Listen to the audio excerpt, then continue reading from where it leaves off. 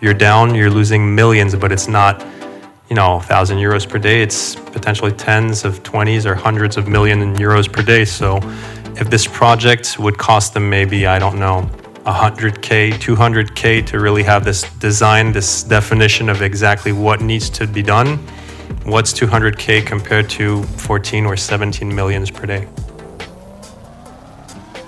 Mobile workforces, cloud applications, and digitalization are changing every aspect of the modern enterprise. And with radical transformation come new business risks. Welcome to Hybrid Identity Protection, the premier podcast for cybersecurity pros charged with defending hybrid identity environments. Presented by Semperis, the pioneers of identity-driven cyber resilience for the hybrid enterprise. And now, here's your host, 15-time Microsoft MVP and Active Directory security expert, Sean Dubey.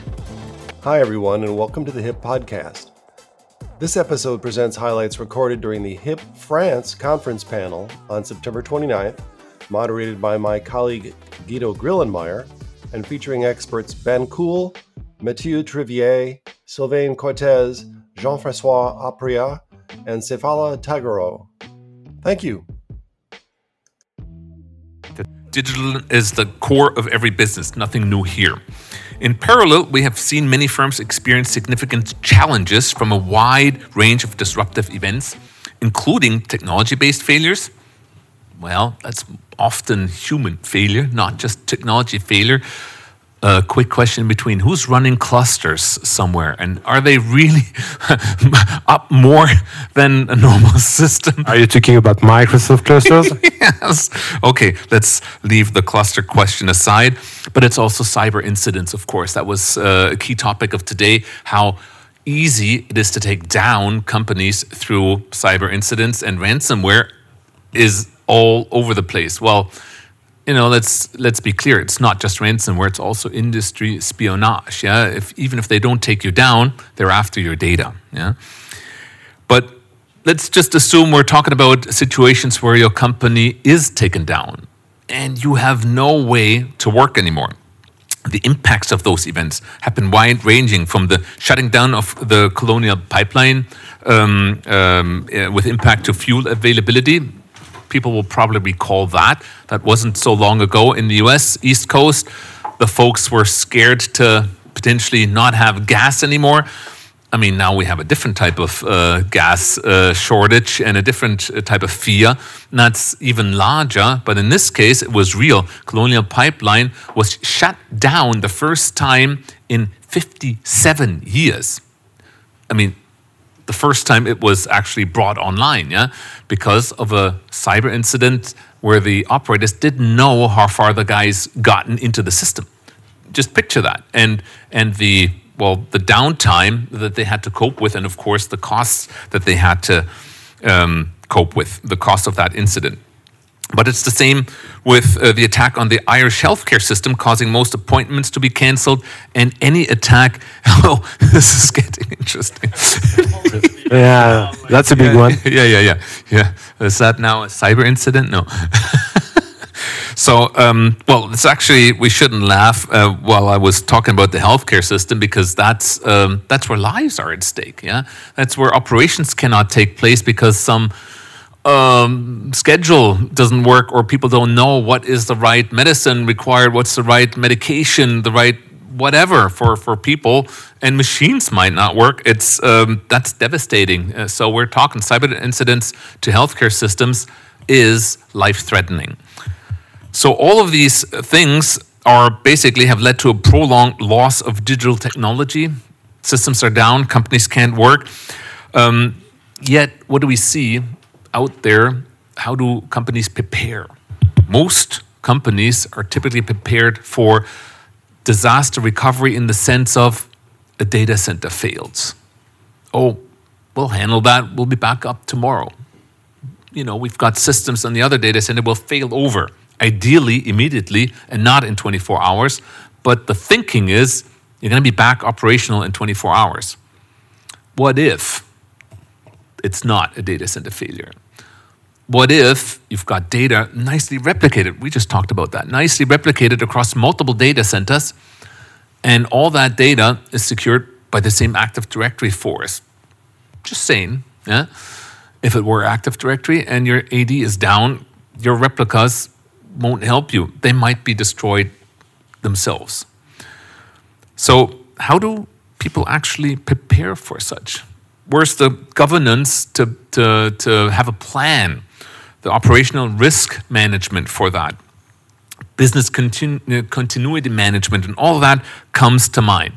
So the question to our panel is basically, what are your thoughts on what companies shouldn't overlook when they think about operational resilience?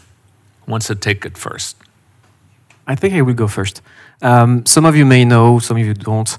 My background is mostly disaster recovery. I've been designing disaster recovery plans mostly for banks over the last 10, 15 years. And 10, 15 years ago, it was, as Guido said, a real disaster, a data center going down. So the plan was to recover in another one and then restart. Today, the threat is really different, and it's like everything will go down, and just bringing up system is not enough to just go live. That's the difference between bringing system back and bringing the business back. So usually the company are prepared for bringing the system back, but that doesn't mean that the business will go live after. And that's something that is usually just misunderstood by companies. It's like, I can recover my system. And what if you still have an attacker in, he will take it down in a few minutes? What if, you're not safe? You're not safe even if you're recovered. And that's the difference between, as I said, bringing the system down, which is, to be honest, fairly easy now, and bringing the business back. And I think one topic where companies should focus on is really what that extra step that is required to bring the business back. That's a big topic. Let me ask a question on what you just said, bringing the business back. Is it actually required to survive to bring everything back at once? Well, usually when you consider disaster recovery, you start by recovering a bit of a network, then a bit of infrastructure. Then you go into identity. And all those steps are very linear. You go one by one, the one after the other one. And then you go collaborative, business, everything. But the bottleneck that you have at first is identity. As long as you didn't recover identity, you can't restart anything else. So the focus really should be on identity, recovering clean identity before you can put anything back online. Part of the discussion is not only the technical side of what we are talking about. What I mean by that is when the crisis happens, you need to be prepared. Meaning you need to think about it before it actually happens. Very good. And what do you need to prepare? Basic stuff. Because imagine everything is down, like I really mean everything. So no network, no ID, no Exchange, no Skype. So everything is broken. So you need to anticipate this situation. And you need to be sure the day you will get this crisis, you have everything prepared. Which include, do I have a war room somewhere? Do I have a room where I can sit with my peer and manage the stuff? In this room, can I have sufficient power plug for everyone? Do I have internet connection? And for sure, not internet connection using the network. Internet connection with perhaps actually an individual router to be able to be connected to internet. Do I have a list of phone number, which is not a digital list? Do I have a paper with a list of people I need to contact? Perhaps I need as well to have personal emails of some people because I will need to use perhaps Gmail because again, Exchange is down. So everything needs to be prepared. You need to think about the paperboard. You need to think about, having enough seats in the room. You need to think about, okay, everything is broken. Do I have a place where I can manage it? Which is not the technical side of the crisis, meaning it's not about IT, it's not about AD and so on. But if you don't have it, you will not be able to recover, for sure. So think about it, make the process happen to do that.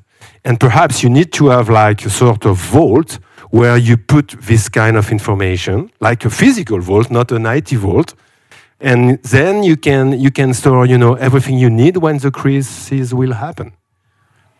Great points.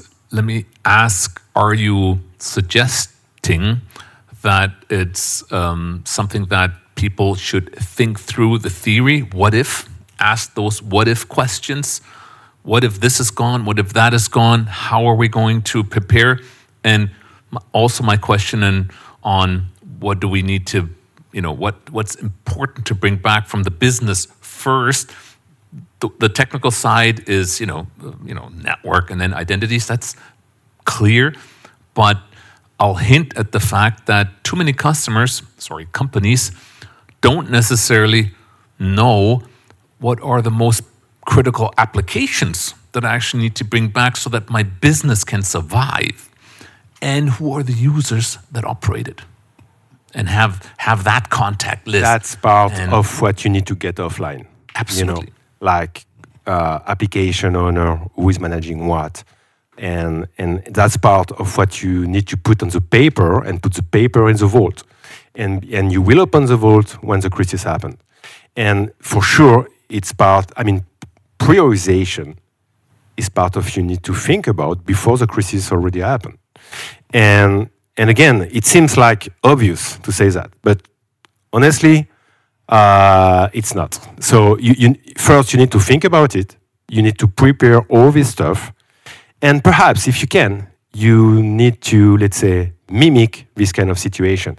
You can do exercise to be sure you will be ready. Because perhaps when you will do this exercise, you will understand, I miss the IP address of the main important servers for my business, for example. So I need this IP address. I need to put it in the vault. Good stuff. Any additional thoughts, Jeff? Maybe nothing special to say because Sylvain was perfect. But in fact, I worked last week on a restart plan, very disruptive. And this customer was absolutely nothing, really nothing. No storage, no virtualization platform to restart. Backup was okay with chance, you understand. The publicity with Lucky Strike, with you understand this soldier with the gun, lucky, unlucky. So we were lucky because backup was good, but a lot of time to restart because we must to find the storage, the virtualization platform to restore on a new platform, to have a box. To try to connect another site after restore, to restart a first site on a clean connection. Who have a free box, please, to connect United States, because there was really nothing. So, as you said, a minimum of preparation can be done very easily. To try, retry, super try the scenario to restart the business. And when we have the stack, the basic stack, we can restore application, soft part of the data to do the business. But effectively, as you said, we must to know that, and sometimes technical staff don't know what we need to do the job. So a lot of preparation with business teams, not only technical teams, etc. I'm sure Ben has his thoughts on that, and maybe you want to add something on the need to involve the business in this whole planning exercise. Just before jumping to Ben, just remember. Well, you mean that takes longer when Ben starts? No. Yeah, I just want to have like 1 minute. Just remember that the Maersk instance, they were lucky to find a DC that were not replicating. I think it was in Ghana. Yeah, because power outage. Yeah, because of power outage, and they restarted their first DC on a Surface because they had no hardware to restore. So they had to go to the store, buy a laptop, and then restore their first DC on a laptop. just imagine the crisis that you need to go through to think about, I need to go to the store, buy a laptop, and start my restoration plan. Just as a reminder, they were down for 10 days. 10 days without a ship going in or out. So they were out of business for 10 days. That's just huge. Sorry, back to you. No worries. So I find everything that everyone said really interesting, but I would actually do it maybe the other way around. We're talking a lot about technical, and you were talking about business.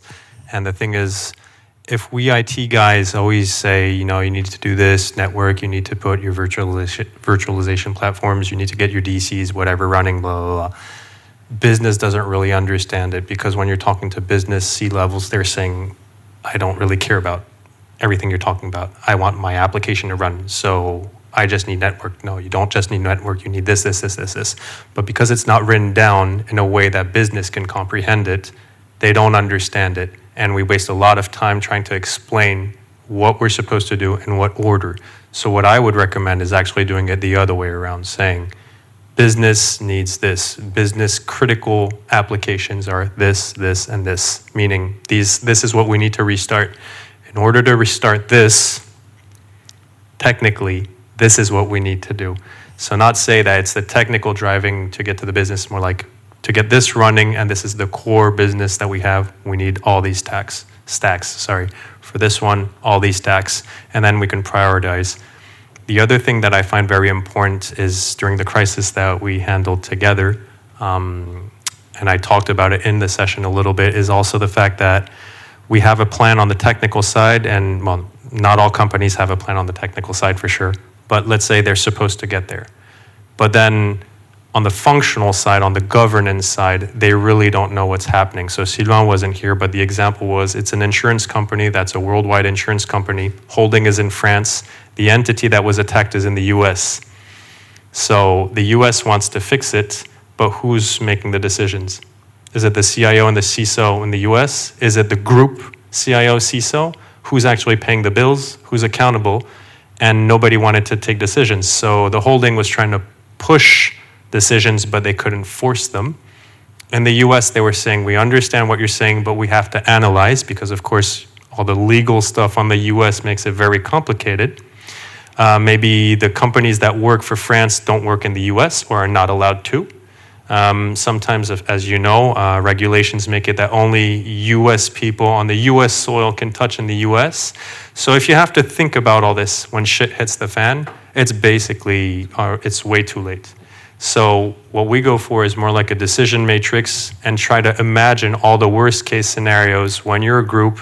If it's one country, wherever the country is, then this is how you answer. If it's in the US, because regulations this way. If it's Switzerland, if it's Germany, if it's whatever. If it's a global attack, then it's not country-based anymore, so decision matrix is once again different. And as I said during one of the podcasts that I had with you guys, is I like to imagine it just like in a submarine, when there's a nuclear attack or whatever, and they break open the piece of plastic and they have information and they go dark, would be pretty much the same. We're getting hit by an attack, so I consider it terrorist, basically. All right, this is usually our governance model. Screw it.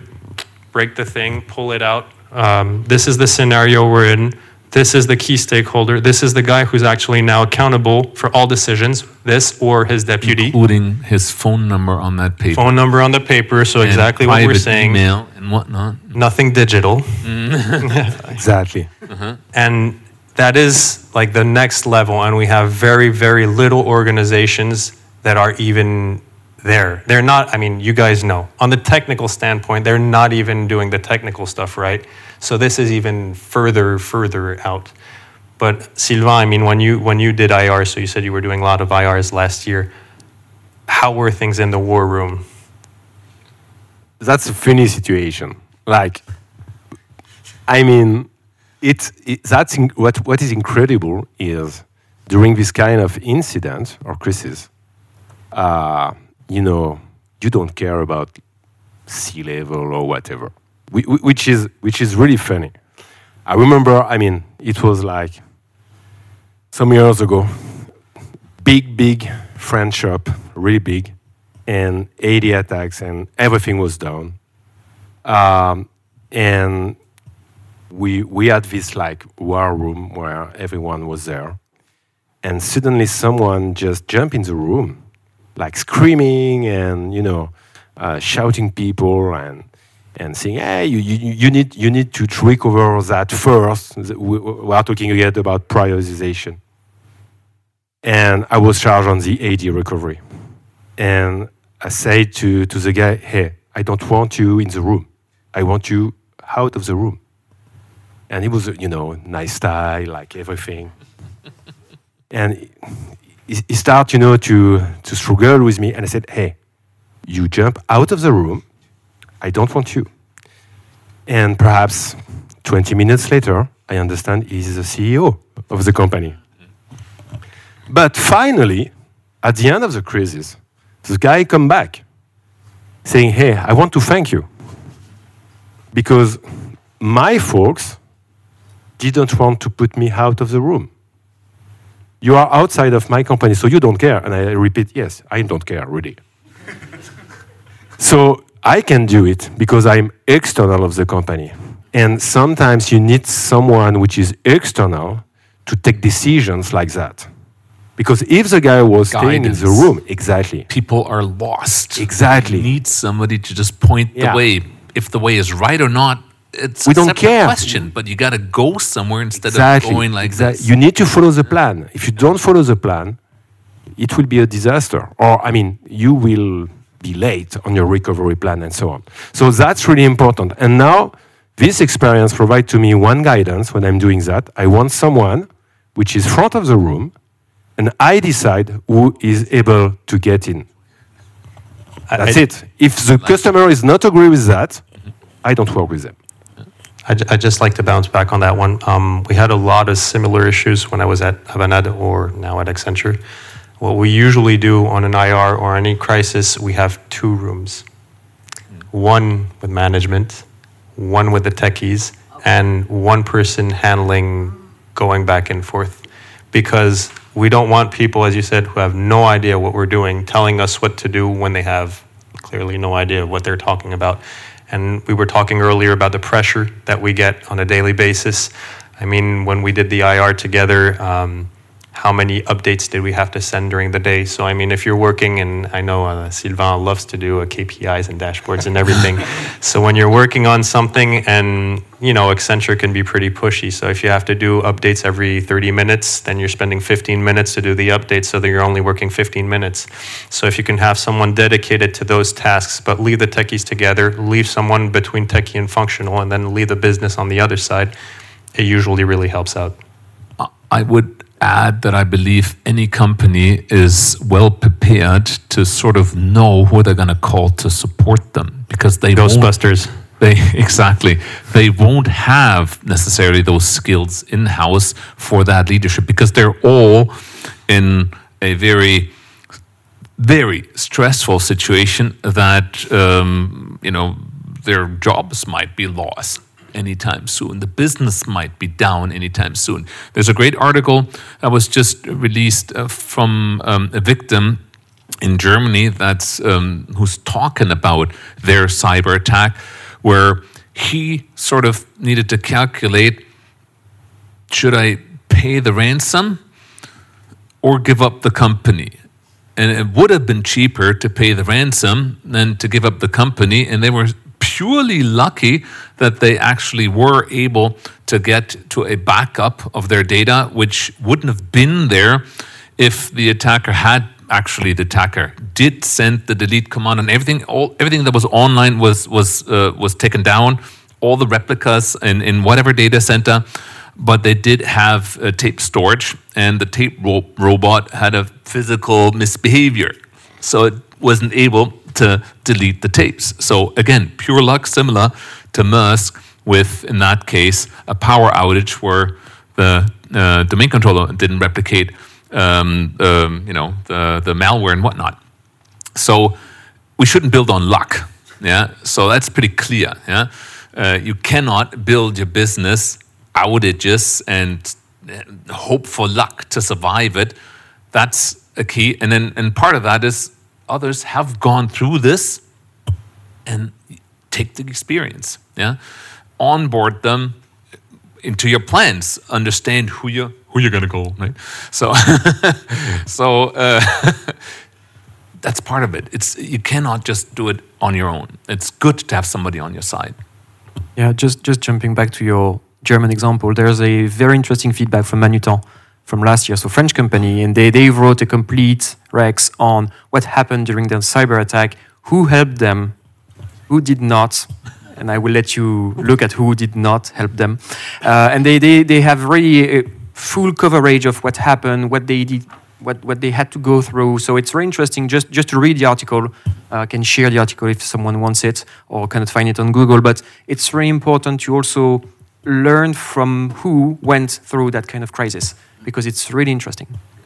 And I will say in France, we don't have, the right behavior around that. I mean, if you talk with American people, they love to do what they call, fail coin, which is only people who fail in their process, in their IT, in whatever, and who provide feedback about what happened.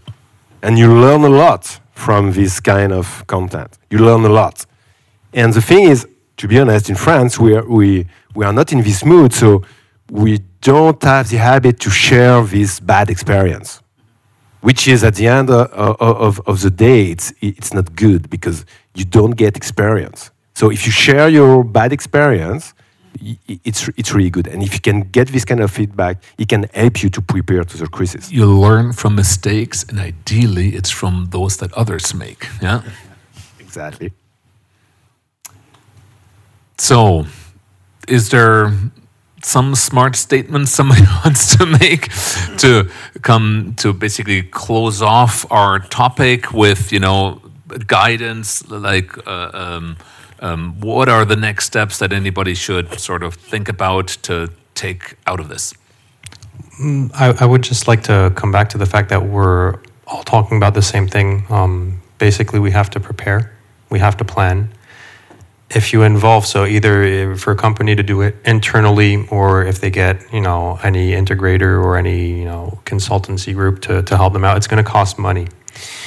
And that's a big issue because it's not a small budget. I mean, if you want to plan for every typical potential scenario, and if you really want to do it right, it is going to cost quite a lot of money. And a lot of companies always try to, base things on ROI and there really isn't an ROI on planning, for an event that may or may never happen. And I would just like to say for those of you out there maybe who are working in a company or working in a consultancy group or whatever, I think that the most important part is really to explain, as we've said before, and everybody's been saying the same thing, is the impact that really happens when you have a crisis in a company, and the costs, the human cost, not just, the money, it's also the human cost, the toll that it takes on people, and the total despair. I mean, you were saying that you're like, everybody's lost. Guido was saying, yeah, it's like I would compare it to limbo, because I always like movies. So in Inception, you're down in, fourth level, you're in limbo, you're completely lost. And that's what we see. And we can't let our customers, we can't let their business go there. They have to understand that, you're down, you're losing millions, but it's not, 1,000 euros per day. It's potentially tens of 20s or hundreds of millions in euros per day. So if this project would cost them maybe, I don't know, 100K, 200K to really have this design, this definition of exactly what needs to be done, what's 200K compared to 14 or 17 millions per day? Don't really care. And some customers do get that. I mean, some CISOs really do understand it. And now we also get I think that isn't there a rule in France where people, I think CISOs are becoming responsible, or accountable when they're not enough. But I mean, we're sort of getting there where so it wasn't in France, but I do think that there is one country when you get a report and it explains clearly what you're supposed to do, that if you don't take the right measures to do the protection, then technically you're almost accountable for anything that would happen. I wouldn't suggest that we should push that on people, but I do believe that for the top stakeholders, they should understand that spending a little money to save potentially millions is probably worth it. So that would be, once again, working with the higher ups to get the budget. Cool. Well, thank you, Ben. Thank you, everyone. I think this was good exchange. There is not a simple solution for preparing for the worst, but not preparing. I think you had it on your slides. It was like it's not failure to prepare is prepare to fail. Yeah, fail to prepare is prepare to fail. Yep. Yeah, and that basically summarizes it nicely. Do your homework and be prepared for the worst. And then again, the last slide that I had is fun because Sylvain was saying once again the same thing. So we're saying you want to be able to act, not to think. And that's what I put at the end. If you want to be able to act and not to think, you first have to think in order to be able to act. So if everything is prepared, when shit hits the fan, you pull out the list, monkey mode, no need for thinking. Just go through it and it will work. And that's the only way to do it correctly. Love it. Thanks, everyone. Thanks for joining us on the Hybrid Identity Protection Podcast with Sean Dubie. Be sure to subscribe at Apple Podcasts, Spotify, or wherever you like to listen. Visit hipconf.com, that's HIPCONF.com, to learn about upcoming events, view expert presentations, and take part in the conversation.